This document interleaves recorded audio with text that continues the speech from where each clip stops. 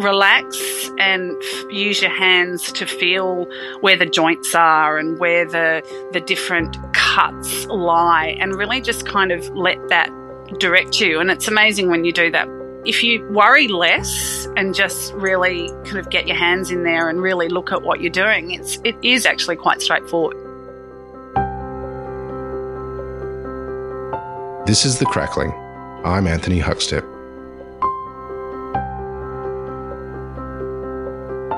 For many in the hospitality industry, food is much more than just sustenance. For Alex Herbert, it's always been a means of connection to the produce she uses and to the people she cooks for and cooks with. Alex, how are you? I'm very well, thanks, Huck. And you? I'm good. It's good to have you on the show. I've got a question for you straight off the bat. Oh, what's what I'm here for? You're renowned for bird, cow, fish. Oh, no pork. That's right. Where's the pig? Well, yeah, I don't know. I think it just, it's all about the sort of the phonetics and the rhythm of it. But I think it just sort of set the stream of thought. Bird, cow, fish, and then you could just keep running with it. Yeah.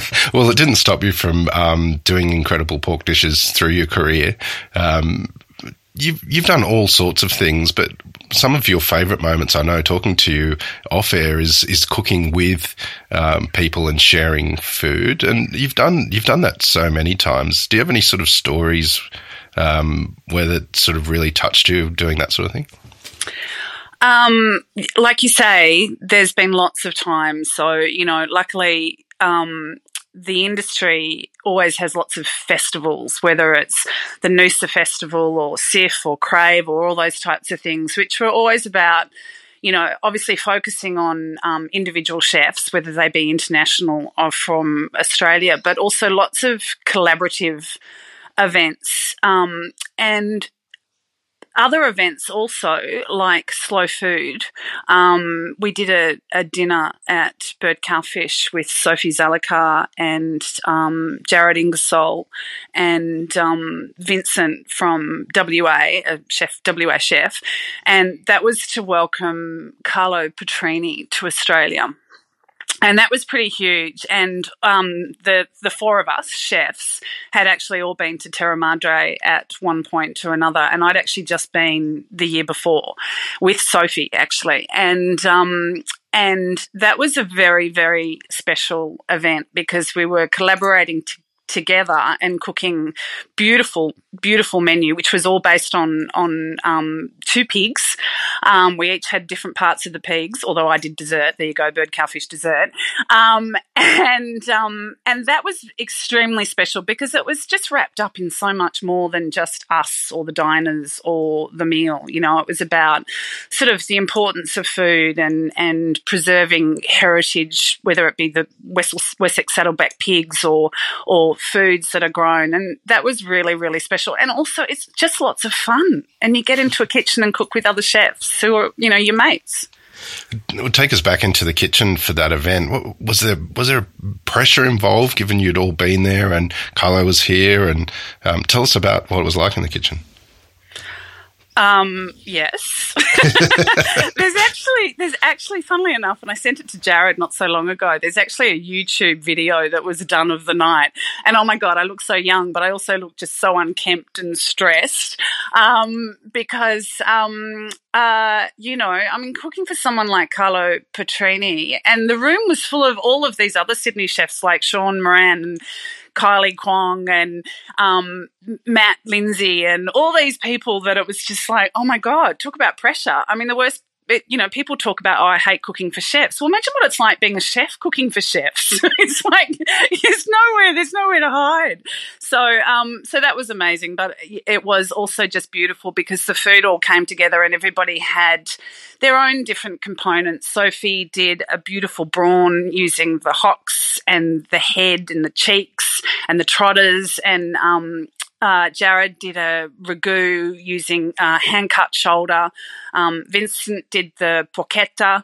And so also just that whole, not only we were collaborating to put, different courses together, the fact that it all came from these two pigs that had been grown by Michael Croft, who was a heritage pig farmer, is a heritage pig farmer in the ACT, who'd also been at Terra Madre the year before. So there was just so many threads going through the room that everybody was connected in one way or another to, you know, this other lovely thing that's bigger than all of us. Take us through that process of collaboration with other chefs. Is it challenging, or do you just is the language easy with food? If you mean organising the event with other chefs, so that one wasn't too bad because there was only four of us and I was one of them. So there was only, you know, three other people. So that's fairly easy to manage. But I also did this event with Joanna Saville and Australian Pork, where we brought Fergus Henderson out to Australia. And that was in 2009, I think, as well. Yeah, it was in October 2009. And we did Bird Cow Fish did a special dinner with Fergus, but then we also did organise the launch, which involved Fergus cooking a couple of pigs with Margot as at the centre stage. But then I got 12 other chefs each to so that was a lot. That was quite challenging because it's funny, you know, chefs cook and that involves recipes, but trying to get recipes out of chefs is really, really hard.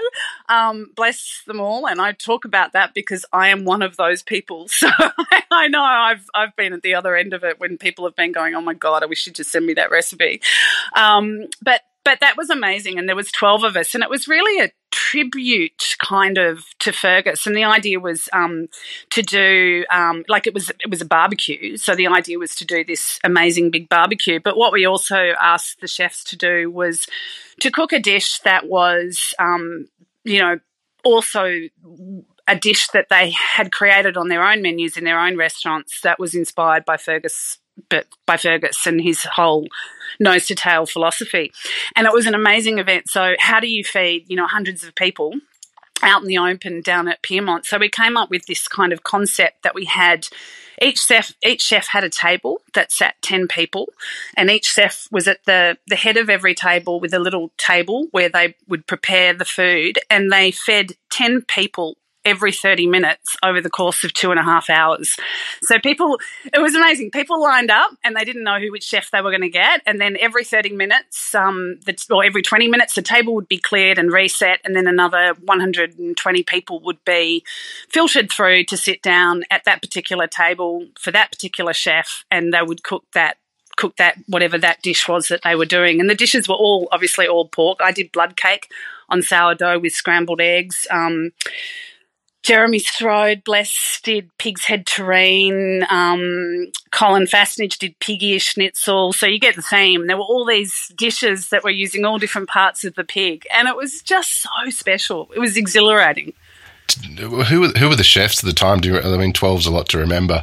It was a while ago. So there was Jared Ingersoll, Matthew Kemp, Jeremy Strode, as I mentioned, Justin North, Marty Boats, Kylie Kwong, Warren Turnbull, Colin Fassnidge, Paul McGrath. Remember he had Orchelan in Leichhardt, Lauren Murdoch, and Sean Connolly, and myself. Wow. Well, they were chefs of that era, weren't they, really? I mean, they were the big chefs of Sydney. I mean, that's right. But they were all there because they loved Fergus. You had an event at Bird Cow Fish, as you mentioned, with Fergus. Do you have any stories of the time that you spent with him? So when we were planning all of this, we word got out, and Pat North came by. And he said, you might need this. And he dropped in a bottle of Fernet Branca to Bird Cow Fish for us to have behind the bar because, of course, Fergus is famous for his nose to tail, but he's also really people that know him know that he likes his Fernet Branca, and he's got in one of his books, he's got the Dr. Henderson's cure for hangover, which is Fernet Branca and another liquor that I can't remember off the top of my head. And when we were actually at the barbecue on the Saturday morning, I've got pictures where Fergus is holding up the bottle of Fernet. It was Fernet Branca. It was a bit early for me, but it's a good digestive. And anyway, so that was funny. That was something I learned something about Fergus that day when Pat North dropped off the Fernet Branca. Nose to tail cookery was a real feature of what you did. It was really using everything to the nth degree. Do you remember the first time you broke down a pig and what it was like? I don't.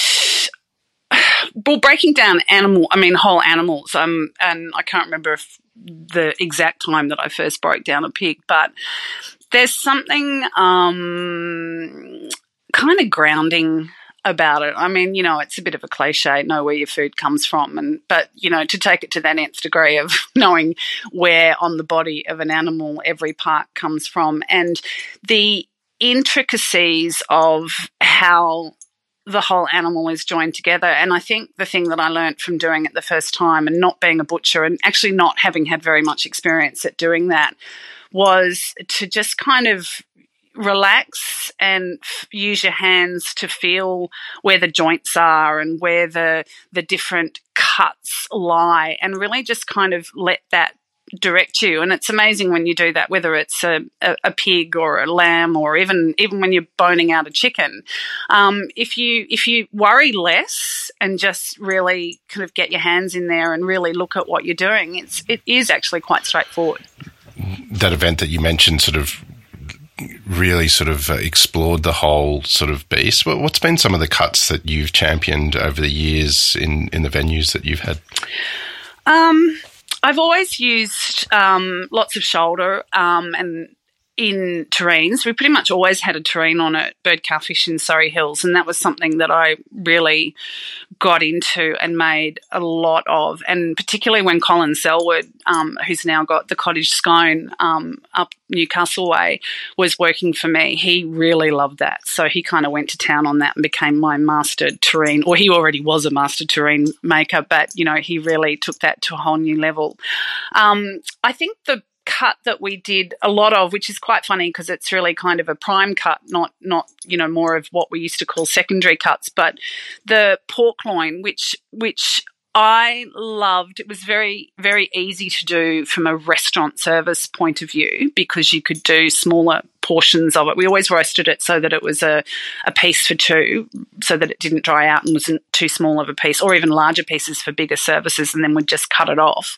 But the thing I really got into when doing that, though, was the brining part of pork. And, of course, hams and all of that sort of stuff have been brined forever, and sometimes, adversely pumped. But that's when I really started reading a lot more about that, and particularly using brining recipes from Judy Rogers' book, From Zuni Cafe. And that just kind of, you take a good pig, like a good heritage pasture raised and finished on pasture pig, and then you brine it and then you roast it gently and then you rest it. I even did it last night with a piece of Malanda Park pork, and it's just like, oh my God, this is just so good, it's so good. And so, that excitement of taking something, essentially is just a pork loin, but then, with a little bit of love and a few different processes across a couple of days and care, it's just perfect. You've mentioned a couple of different farmers there, and that was a real feature of your whole career, is connecting with producers and farmers. Do you have any stories of the connections with pig farmers at all? So I think it was probably around the time that, I'd met Michael Croft in Terra Madre, and we'd used his pigs for both the Fergus dinner and then, of course, the Carlo Petrini dinner. And I, was asking Michael if he could supply me with Wessex Saddleback, and he couldn't because he was really quite a small producer, and in actual fact he didn't need to worry about restaurants too much, although I think he did supply restaurants around the Canberra region. So I, you know, heard that Matthew Evans had moved to Tasmania and was going to be a pig farmer. And so I was like, great, well, you know, I know him. I worked with him for 2 weeks at Paramount back in the day. And so I got in touch with Matthew and he said, look, I can't help you, but there's a guy down here called Guy, who is farming heritage pigs in the northwest of Tasmania called Mount Norman Farm. So I got in touch with Guy and it's just starting out and quite small at that stage, but we started getting his heritage pigs sent to us at Bird Cowfish in Surrey Hills. And we'd get different cuts, but particularly his ham, which we used in our Crooked Madams. And but we also used them on the breakfast dish. So instead of doing, poached eggs and bacon, we'd do poached eggs and we'd take a fat slice of the Mount Norman ham and just pan fry it and serve it with the poached eggs with the Montpellier butter, which is traditionally, that steak butter, Parisian steak butter, and we'd serve that as one of our breakfast dishes. And so that was really lovely because we were really seeking out people that were doing something special, and it was a bit of a hassle. I mean, who gets their pork sent up from Tasmania? But we did, and it was really worthwhile. It was great. You mentioned before about when you're collaborating and doing big events, the challenges of bringing everyone together and pulling it together. But take us to that sort of moment when you are sort of cooking together. How does it make you feel in being part of that process? Well, you're usually pretty high on adrenaline, because there's usually either really important people sitting at the table or a lot of them, which means that you really need to be on your game. Look, I keep my youngest son has now gone into hospitality, and it's funny because I've been not cooking professionally for many years, and I've been in the corporate world and more in the strategy side of things. But he's 22, and his passion for not just, he's more front of house, he's more wine, he's doing his Wesset and cocktail making, but his passion for the learning around that, but then also just the fun of the family and the environment and that camaraderie and people working really well together.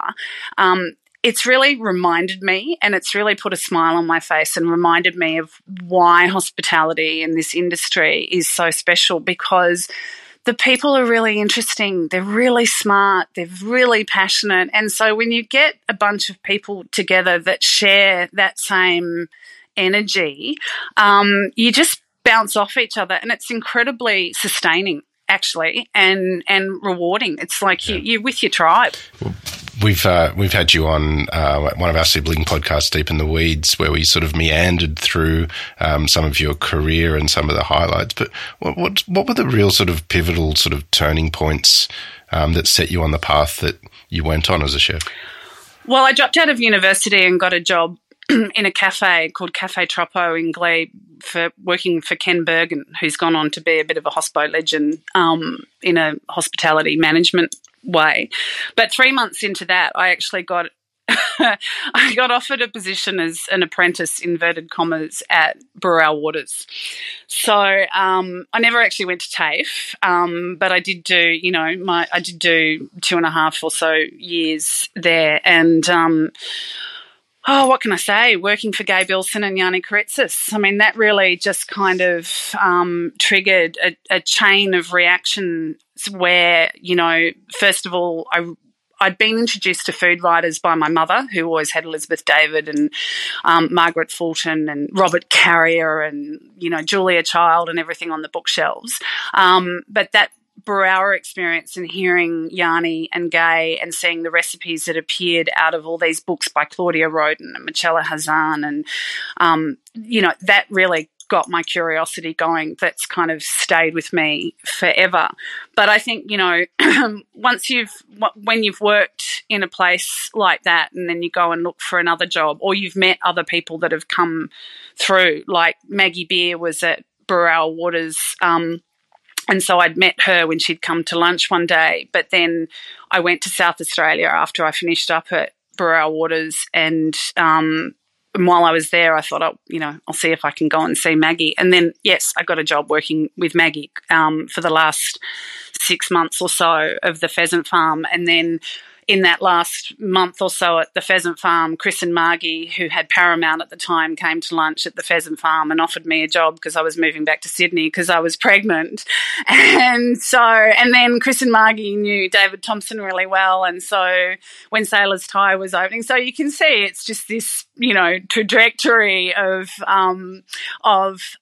circumstance and relationships that you develop that, I've been really, really lucky to just sort of jump those stones along the way.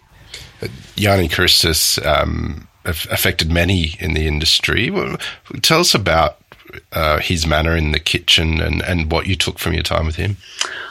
Yanni is so calm and meticulous, and you can see that in, many of the dishes that he created and perfected, because he didn't just create a dish, he would just keep perfecting it. And that was the thing about Burrell. Unlike today, so many restaurants, there's a hunger for people to change their menus all the time, which is fantastic. But, at Burrell, we had 4 menus a year. It was pretty much, and so I remember starting off making a Bavarois, and by the end of it, I felt like I'd pretty much nailed it, but it did take 3 months. But yeah, and so I learnt that from Yanni. It's just like that whole, just constantly looking at it and seeing how you can make things better.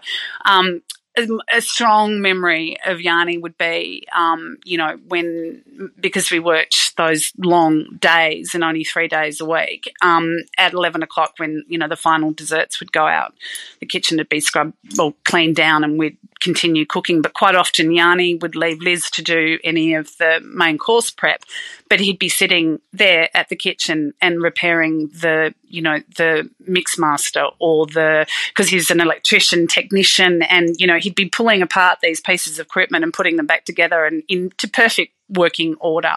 That sort of meticulous attention to detail that he also applied to his food and cooking. Bird Cowfish had many incarnations, and your food's got this DNA in it that you can tell it's an Alex Herbert dish, but it's not sort of really. Well, it's not sort of defined, and it's not a visual thing. It's more of an experience. As an owner and a chef, when you created Bird Cowfish, how did you land on the sort of food that you cooked and the direction you went in with the food? It wasn't a conscious thought, first up. I think I'd worked with very, very good chefs in very good restaurants. I think probably the big turning point and influence on my own style of cooking was Maggie Beer. I think probably because she really wasn't concerned with how the food looked on the plate. That's not to say that it didn't look good, but she was absolutely focused, 200% on the flavours and the combinations and adding this little bit of this here to make that and building those flavours. So it was much more cooking on the go, so to speak. Everything just kind of evolved. So I think that really kind of took me back to that whole cooking food that just really tastes good. Yes, you want it to look nice and beautiful and present well, which has been something also, that I'd always, liked to do. And then I think that combined with Marty Boats, who as well, is just so flavour driven and taste. And of course, David Thompson. I think that's what drove me. And then I think as a chef, or even anyone, I mean, some people develop their dress style and stick with the things that they like, or, these are the books they read. And I think for me, my food or my dishes, probably had some, repetitive or constant flavour profiles and favourite ingredients, and, currants soaked in verjuice or tea soaked prunes or things like that just kind of pop up, and you go back to those ingredients and those flavour profiles that you like that potentially can define what your food starts to look and taste like over a period of time. As you mentioned a bit earlier, more recently you've been sort of in the corporate world and looking at sustainability, all within food as well. What sort of lessons or advice could you share for those owning restaurants and cafes these days, sort of with the wealth of experience that you've had both in the corporate world and in the restaurant world?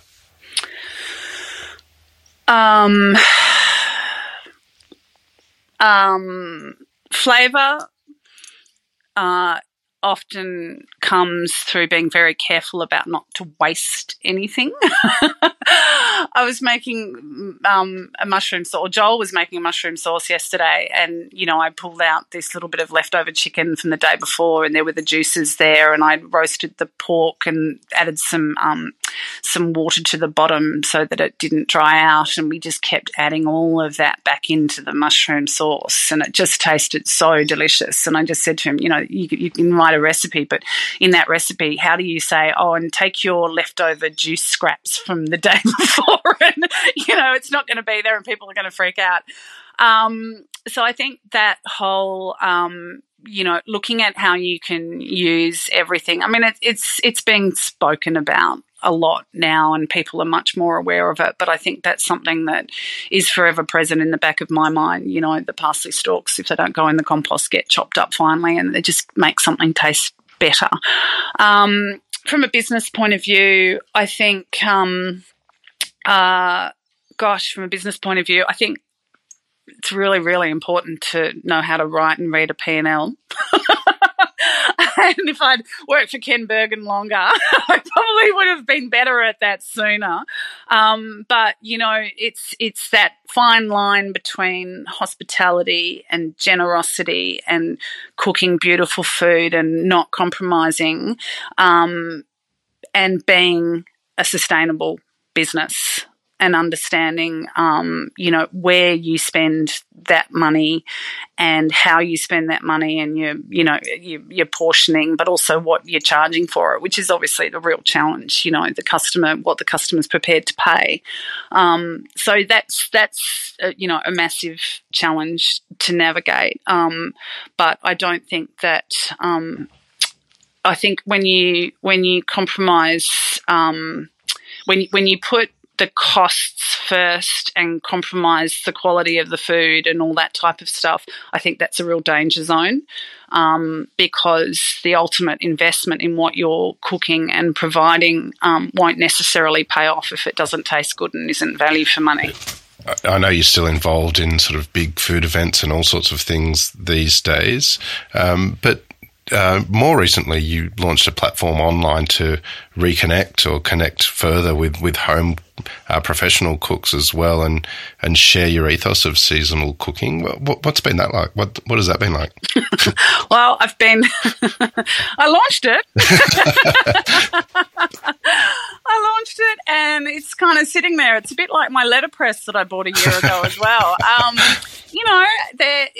It's there, and I am doing work behind the scenes that I really want to kind of keep adding to that. And we're talking about my website, Alex Herbert. But it's just there for me when I have the time. But yeah, I've been quite busy just these last couple of months doing, like you said, this big event organising and working on different food consultancy programs. So unfortunately, the paid work seems to always take priority over the stuff that you might want to do more, but you need to make sure you can pay the bills. But yeah, no, it's something that I really, really am passionate about and, want to do more. But it's really not just about the recipes. I mean, I think my thing that holds me back is Really, it's just another recipe. You know, how many more recipes does the world need? So I think what is kind of taking me a little bit long to get to is the whole thing about, well, it's all the other stuff. It's the stories and whatever. And, you know, I don't really consider myself a writer, so that probably holds me back as well. It's like, who cares what Alex has got to say, or, you know. But, you know, I kind of want to do it even if just for my own sake, just to, you know, relive the glory days. well, we love what you have to say. That's why we've got you on The Crackling. Well, Alex, as always, it's an absolute honour to catch up with you. Look forward to seeing what these events are as they unfold, and hearing from you again. We'd love having you on The Crackling. Please keep in touch, and we'll catch up again soon. No worries. Thanks, Huck. Bye. This is The Crackling, a Deep in the Weeds production in partnership with Porkstars. I'm Anthony Huckstep. Stay tuned as we catch up with some of Australia's best chefs and pork producers to discover what makes Australian pork so special.